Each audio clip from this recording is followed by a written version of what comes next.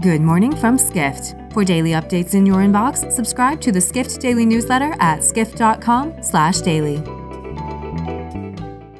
It's Thursday, August 12th, 2023, and now here's what you need to know about the business of travel today.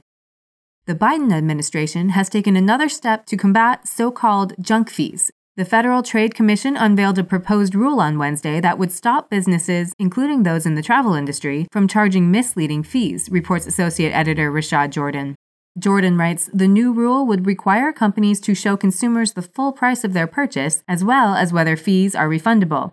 Under the FTC's proposal, businesses that don't comply with the agency's regulations could face fines and possibly have to refund customers. An FTC spokesperson told Skift that the agency will hold a 60-day public comment period, after which it will decide any changes to the proposal. The FTC would then vote on a final rule.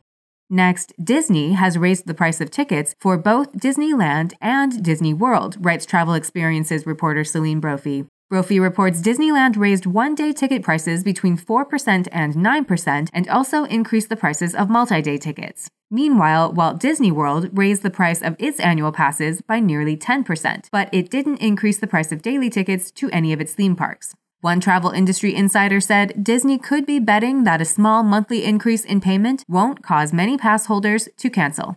Finally, British Airways is the latest airline to suspend all flights to Israel following Hamas's recent attack on the country, reports Edward Russell, editor of Skift publication Airline Weekly. British Airways has joined United Airlines, Ryanair, EasyJet, and other airlines in suspending service to the country. However, Russell notes an extended conflict wouldn't significantly impact the balance sheets of most major global airlines.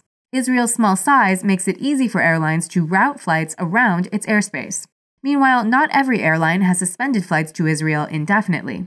EasyJet and Ryanair currently plan to resume flights to the country before the end of the week. For more travel stories and deep dives into the latest trends, head to skift.com. To find these stories and more insight into the business of travel, subscribe to the Skift Daily newsletter at skift.com/daily.